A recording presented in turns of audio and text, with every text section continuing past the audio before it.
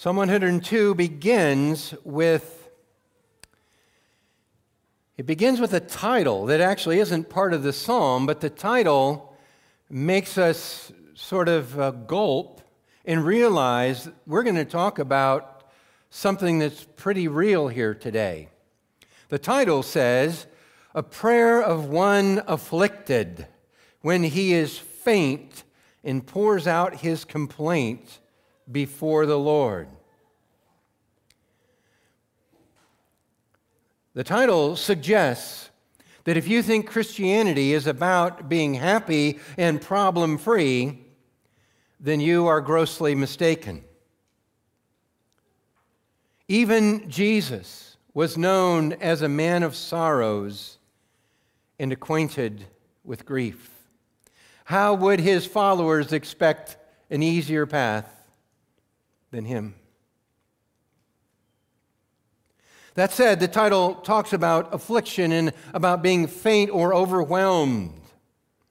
And then when you do, pouring out your complaint before the Lord. And I don't know if you ever do that. Do you? To pour out your complaint before the Lord. But I'm just going to say, I do, and I need a minute here. Because I have a long history of complaining to the Lord.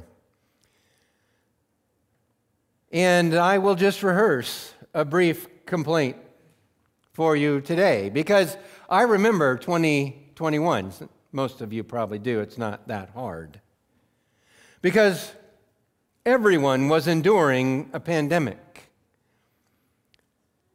We were all reeling from a political nightmare that involved George Floyd and BLM and an election and a raid on the Capitol. We complained about masks. We were just getting around to complaining about vaccines. We were crushed, some of us literally, by an ice storm. The church was struggling to meet in ever-changing configurations according to the mandates of the governor. And I think for all of us, 2021 was a hard time and worthy of complaint. But I'm just getting started. Because for me, 2021 had a few other factors. At the end of February, actually the very day that I cut up the logs that fell on top of my house during the ice storm, I fell and tore my quadriceps tendon above my right knee and found out, some of you remember, that was a Sunday morning, and I came to church on crutches and put them right here and pretended that it was normal. I found out later that week that I needed immediate surgery, and that resulted in 4 months at least of physical therapy. And I know that I shouldn't complain because I got out of physical therapy just in time to realize I needed a knee replacement on the other knee. And so later that year, I had another knee surgery, my 10th major knee surgery that required another 3 months of physical therapy. All this while everything else was going on. And so I tell myself, right? I had plenty to complain about. But the reality is, whether your complaint is the same as mine or you have a different one, we're all going to have them. We're all going to have something that we share, maybe, pandemics, or something that is unique to you. And the hardest thing about those complaints is not remembering them. The hardest thing is that there doesn't always seem to be a reason why that's happening, does it? It's happening, but Why? You don't always have an answer. Sometimes it doesn't look like God even cares about it or that He hears your prayers. So if you have your Bibles open and you look at verse 2, it feels like God hides His face from you when, in fact, it's the worst possible time for Him to hide His face from you. And so what do you do then? What do you do when you have good reason to complain? Where do you look to find comfort when you need to find comfort? And there appears to be no comfort on the horizon. What do? Well, I think that Psalm 102 will help us there, because Psalm 102 holds up for us the permanence and eternality of God, which is a great comfort to those who are afflicted, because it provides an assurance that God will finish what He started in you, that God will bring to completion His salvation. Our comfort in life comes not from our circumstances, but from the character of God. His permanence brings hope even to the most despondent person in the most difficult of circumstances. So let's look at Psalm 102, and I do want you to have the whole psalm, so I'm going to read it piece by piece here. I spared Cindy when she read it not to read the first part, because the first part is a bummer. But I don't want you to miss the bummer, because some of you live in the middle of a bummer right now. So, Psalm 102, beginning in verse 1. A prayer of one afflicted when he is faint and pours out his complaint before the Lord. Hear my prayer, O Lord. Let my cry come to you.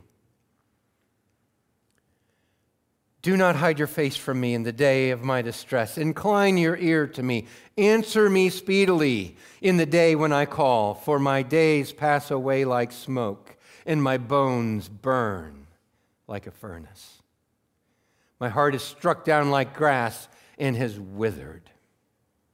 I forget to eat my bread. Because of my loud groaning, my bones cling to my flesh. I am like a desert owl of the wilderness, like an owl of the waste places. I lie awake. I am like a lonely sparrow on a housetop. All the day my enemies taunt me. Those who deride me use my name for a curse. For I eat ashes like bread and mingle tears with my drink. Because of your indignation and anger, for you have taken me up and thrown me down. My days are like an evening shadow. I wither like grass.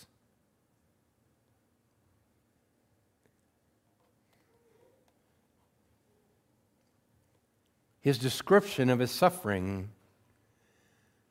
is really gripping, isn't it? I mean, it's as bad, it feels as bad as it can be. His suffering affects his eating, it affects his sleeping, it affects his relationship. All of life is colored by the pain.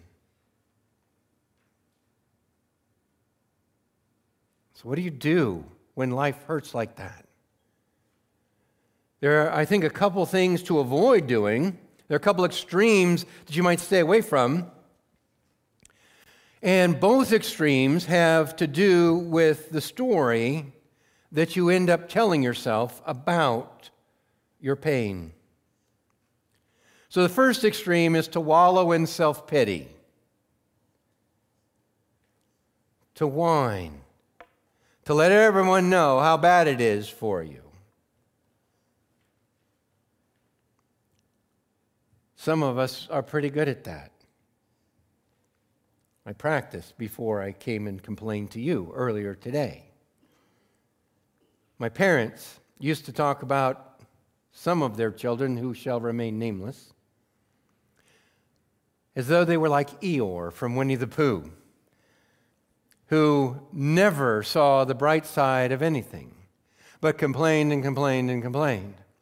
I read the entire Chronicles of Narnia, and Puddleglum was my favorite character.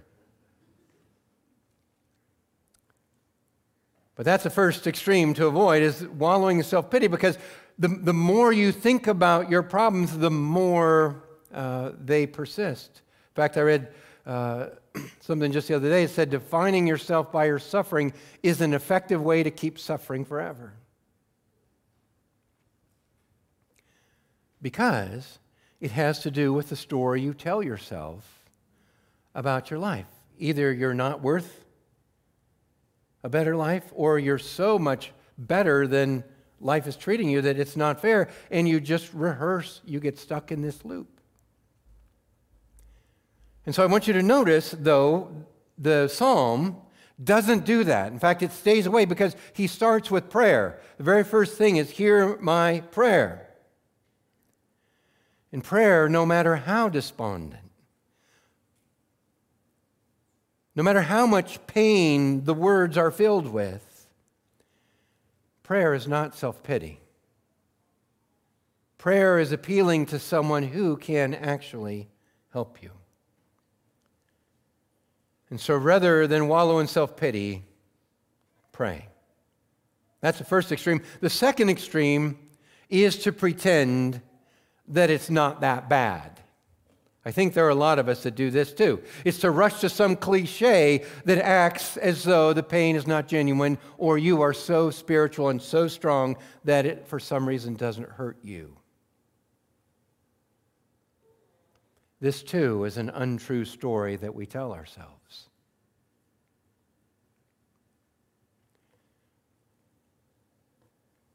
Half of this psalm, in fact, is complaint. Half of this psalm is just going over and over and over how hard life is. And so someday you're going to have to come to grips with that. Because he wants us to know that we're not going to minimize it or pretend it's not there, but we're not going to wallow in it either.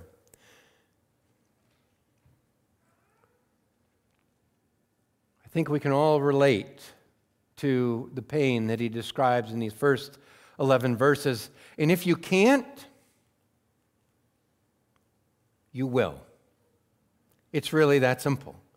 Because all of us are going to experience pain that we can't understand at some point in our lives. In fact, some of the reason I say that is because I think this is a psalm in part about growing old. If you recall last week, it was Psalm 101, and Psalm 101 was a pledge of a young man to do great, to be full of integrity and to make life count.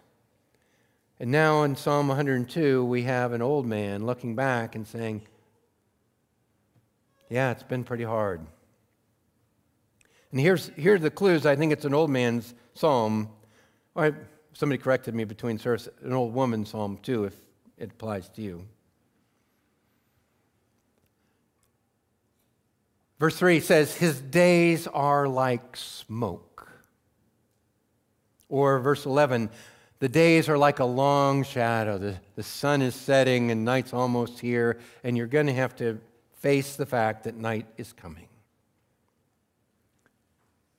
And he rehearses the passing of time as a meditation on God who is timeless. He uses this the pain that he has and the process of growing old as a way to meditate on a God who doesn't grow old and who doesn't change. And as he begins to meditate on that, he begins to find comfort and hope. Look at verse 12. But you, O Lord, are enthroned forever. You are remembered through all generations. You will arise and have pity on Zion. It is the time to favor her. The appointed time has come, for your servants hold her stones dear and have pity on her dust. For the Lord builds up Zion. He appears in his glory. He regards the prayer of the destitute and does not despise their prayer. Nations will fear the name of the Lord, and all the kings of the earth will fear your glory. And so he begins to meditate on a God who is eternal while his life is a passing shadow. While his life disappears as smoke, he meditates on a God who remains from generation to generation to generation. And he begins to transition from the pain to the promise, from the hurt to the hope. And so how do you find hope in times of suffering? How do you find your way through when life is this hard? There are a few keys, I think, to his hope that are registered here in the psalm. One is that his hope is collective. In other words, he is hoping that he is included in something good that is going to happen. Part of his hope is that the Lord will have pity on Zion. Okay, that Zion is the city of God, the city where God was dwelling. And his hope is that God will build up Zion, verse 14. And so, as he is hurting and as his life is fading away, he realizes God is going to keep his promise to his people. God is going to be good to Zion. He will show favor to Zion. And when he does, those who belong to those promises, who belong to the covenant of God, will benefit from the good that God shows to Zion. There is great hope in being included in the promises of God. Now, let me just suggest to you that this is so true that we try and build this into our services every single week. Sometimes it's clear, sometimes it's not clear, but we try and communicate that God is telling a story, that God has made promises to his people that he is fulfilling throughout history. And that if you trust him, you have a part in those promises. Okay, we use the word gospel or good news to describe those promises. And the story that God's telling begins at the very beginning in creation, where God made everything to be just as he wanted. But then human beings entered the picture and rebelled against God and said, no, thank you, we're going to do it our way. And so then all of the brokenness comes into the world, and even the psalmist experiences that. But God is faithful, and he began to promise that he was going to send a Redeemer that was going to rescue his people. And there were people along the way who pointed to him, Moses and David and others. We understand that Redeemer to be Jesus. And then one day, there will be a great hope in the end that Jesus will return and make everything right. And so the whole story is part of what we think God has promised. And to believe means to enter into that story, not to tell yourself a story about self-pity or pretending that it doesn't matter, but rather tell yourself a different story that we call the good news. To believe in the gospel. And when you do that, there's great hope that you will be included in that final redemption that God will bring. And so there's great hope in this collective promise of God that his people are part of. Part of the hope mentioned in this part of the psalm is not collective, it's not for everyone, but it's individual, because he says, the Lord hears the cry of the destitute. He hears the prayer of the brokenhearted. And so the certainty that God hears your cries offers hope in the midst of tears. And then I think there's even a third part to the hope that's mentioned here, and that is there is hope in the worldwide superiority of God. Notice what it says there in verse 18. It says, the nations will fear him, and the kings will fear his name. The nations and the kings will fear him. The most powerful people in the world will recognize that he is the King of kings and the Lord of lords. This is very much the same language that we have at the end of the Bible. In Revelation chapter 21, the same language is used to promise us of the great hope that God will bring. Revelation 21, verse 22 says, and I saw no temple in the city, for its temple is the Lord God, the Almighty, and the Lamb. And the city has no need of sun or moon to shine in it, for the glory of God gives it light, and its lamp is the Lamb. By its light will the nations walk, and the kings of the earth will bring their glory into it, and its gates will never be shut by day, and there'll be no night there. They will bring into it the glory and the honor of the nations. In other words, the end that this psalm is describing is the very end that God is promising to his people, so that to be included in those promises is to have hope.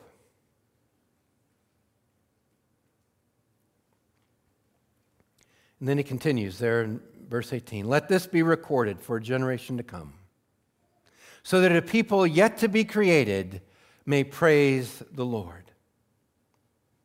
That he looked down from his holy height, from heaven, the Lord looked at the earth to hear the groans of the prisoners, to set free those who were doomed to die, that they may declare in Zion the name of the Lord, and in Jerusalem his praise, when people gather together in the kingdoms to worship the Lord. So he wants this to be recorded, to be written down. What does he want to be written down? I think, first of all, he wants to record the awful nature of his affliction. Let's not pretend that it's not bad. Write it down. He also wants to write down that God looks down from his holy height and hears prayer. I want to write it down that God hears prayer. Why does he want to write both those things down? So that a generation yet to be created might worship. The generation yet to be created might praise the Lord. Now, I want you to do a little math here. Okay, this is an old psalm, written a long time ago. You weren't born. You are the generation yet to be born that he wrote this for, so that you would remember, yes, life's hard, and yes, God is good, and he hears prayer.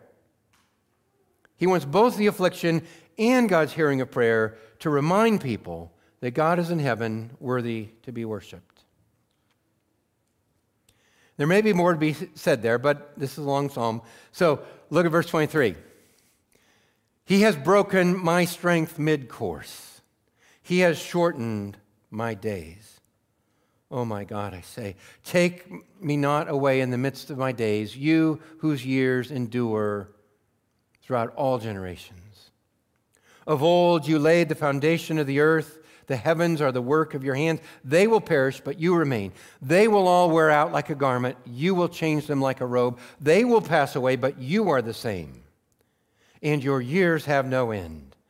The children of your servants shall dwell secure. Their offspring shall be established before you. Isn't that interesting? He begins this section with his suffering again. He never gets very far from his pain. None of us ever do, because it's part of life. He doesn't forget it or pretend it's not real. Instead, he goes back to it again and again, and it reminds him to pray. He doesn't get very far away from his suffering, but he also doesn't get very far away from his prayer in the midst of his suffering.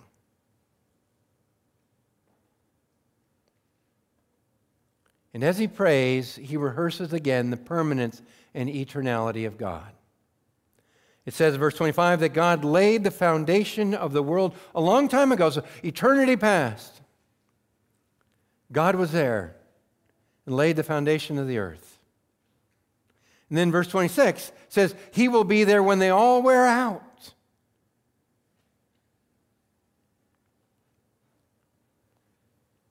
Christian mentioned that you can look out at creation and enjoy it and rejoice, and you can. And we're coming on a time now when the leaves are starting to dry out and fall from the tree, and we're being reminded that yes, in fact, things wear out. Life is hard. And once things all wear out, finally and for good, God will still be there. So from eternity past to eternity future, God is still there. And verse 27 tells us not only is He still there, He remains the same, and His years have no end.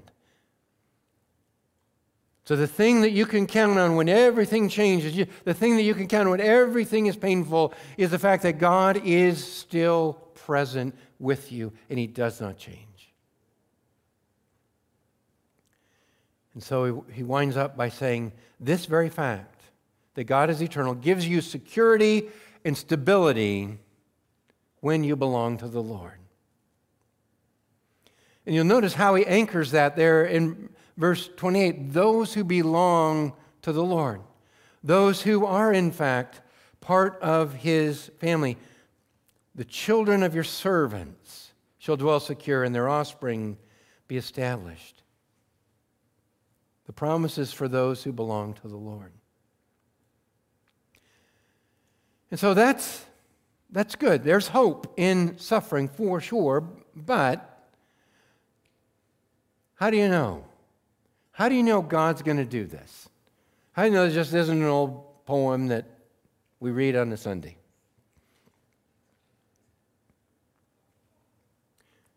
How do you think God would go about doing this if He was going to do it? So how do you know He's going to do it, and how would He do it if He was going to do it?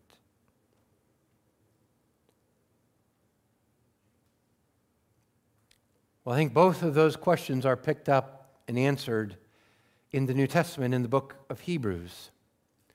The book of Hebrews answers those questions. How is God going to do it? And will He actually do it? It answers both those questions by quoting Psalm 102. It's picked up in the New Testament, and when he does, he applies it to Jesus. The book of Hebrews begins with the glory of Jesus. That if you want to know who God is, all you need to do is look at Jesus. If you want to figure out how God does things, look at Jesus. That's the way Hebrews starts. And so in the introduction, in the first chapter of the book of Hebrews, he says this when he quotes Psalm 102. And you, Lord, laid the foundation of the earth in the beginning. And the heavens are the works of your hands. They perish, but you remain. They'll all wear out like a garment, like a robe. You'll roll them up like a garment. They'll be changed. But you are the same, and your years will have no end. Now, the interesting thing is that he's not saying God will, or God made this in the beginning. He says the Lord made this in the beginning. And when you see that in the New Testament, it's talking about Jesus. So the writer of Hebrews says Psalm 102 is about what God is doing through Jesus. What Psalm 102 is about, it's about the story God is writing that finds its fulfillment in Jesus. After all, it was Jesus who suffered in ways that he could not explain. The most unexplainable and undeserved afflictions in the history of the world belong to Jesus. And it turns out it was those afflictions that are the way that God will provide this security for His children. It is through the suffering of Jesus that God can deliver His people from their suffering. And so the writer of Hebrews says, you, Lord, were there in the beginning, laying the foundation of the world. And you will be there when it's all rolled up. And in the meantime, you don't change.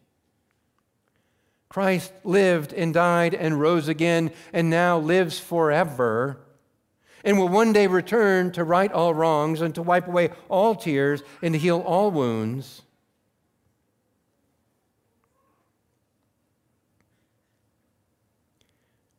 In other words, the story that we believe God is telling in the gospel is applied in Psalm 102 and Hebrews directly to those of us who suffer in this life. When we don't understand what's going on, we know that God does. And you may not understand your suffering. You may not be able to understand why this is happening. But you can understand the story that you fit into. I mentioned before that we try and rehearse that story every week when we gather together in some form or another. But it's rehearsed right here in this psalm, isn't it? The gospel is right here. Because it tells us God made the world, that He formed it like He wanted it formed. It was perfect in its inception. It tells us that brokenness has entered into the world and into the life of the person writing this poem.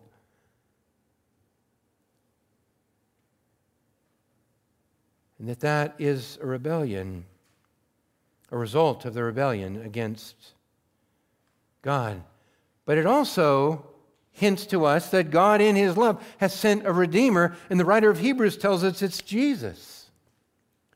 In that Jesus is the one that not only reconciles people to God, but lives eternally and will return so that all of the pain in this world might be repaired. And that He can restore a suffering world and bring a broken people back into joy. And so the invitation that Psalm 102 has for us, especially when life is hard, is to recognize the story that God is telling, to actually believe the gospel. Not just to give it lip service as religion, not just to say that you need to believe the gospel to get saved and go to heaven, but to recognize that believing the gospel day by day by day, that God is writing a story in this world that brings a Redeemer who will one day make all things right. That is the great source of hope for those who are suffering. And so when you recognize yourself as part of that story, yes, that's what I believe, that's for me, you will always have hope. You may always have pain, but you will always have hope. Let me pray for us. Oh, Heavenly Father, we do long to have hope in the midst of pain. We don't want to pretend. We don't want to go about our lives as though we're not dealing with reality. But Father, we do need to trust You to help us through our suffering, to give us comfort in our pain, and most of all, to give us grace that we might trust in Jesus so that His redemption will count for us, and that we can have hope that we're included in Your promise, that You'll wipe away every tear from our eyes. And so we long for that day. Lord, will You come quickly? Amen.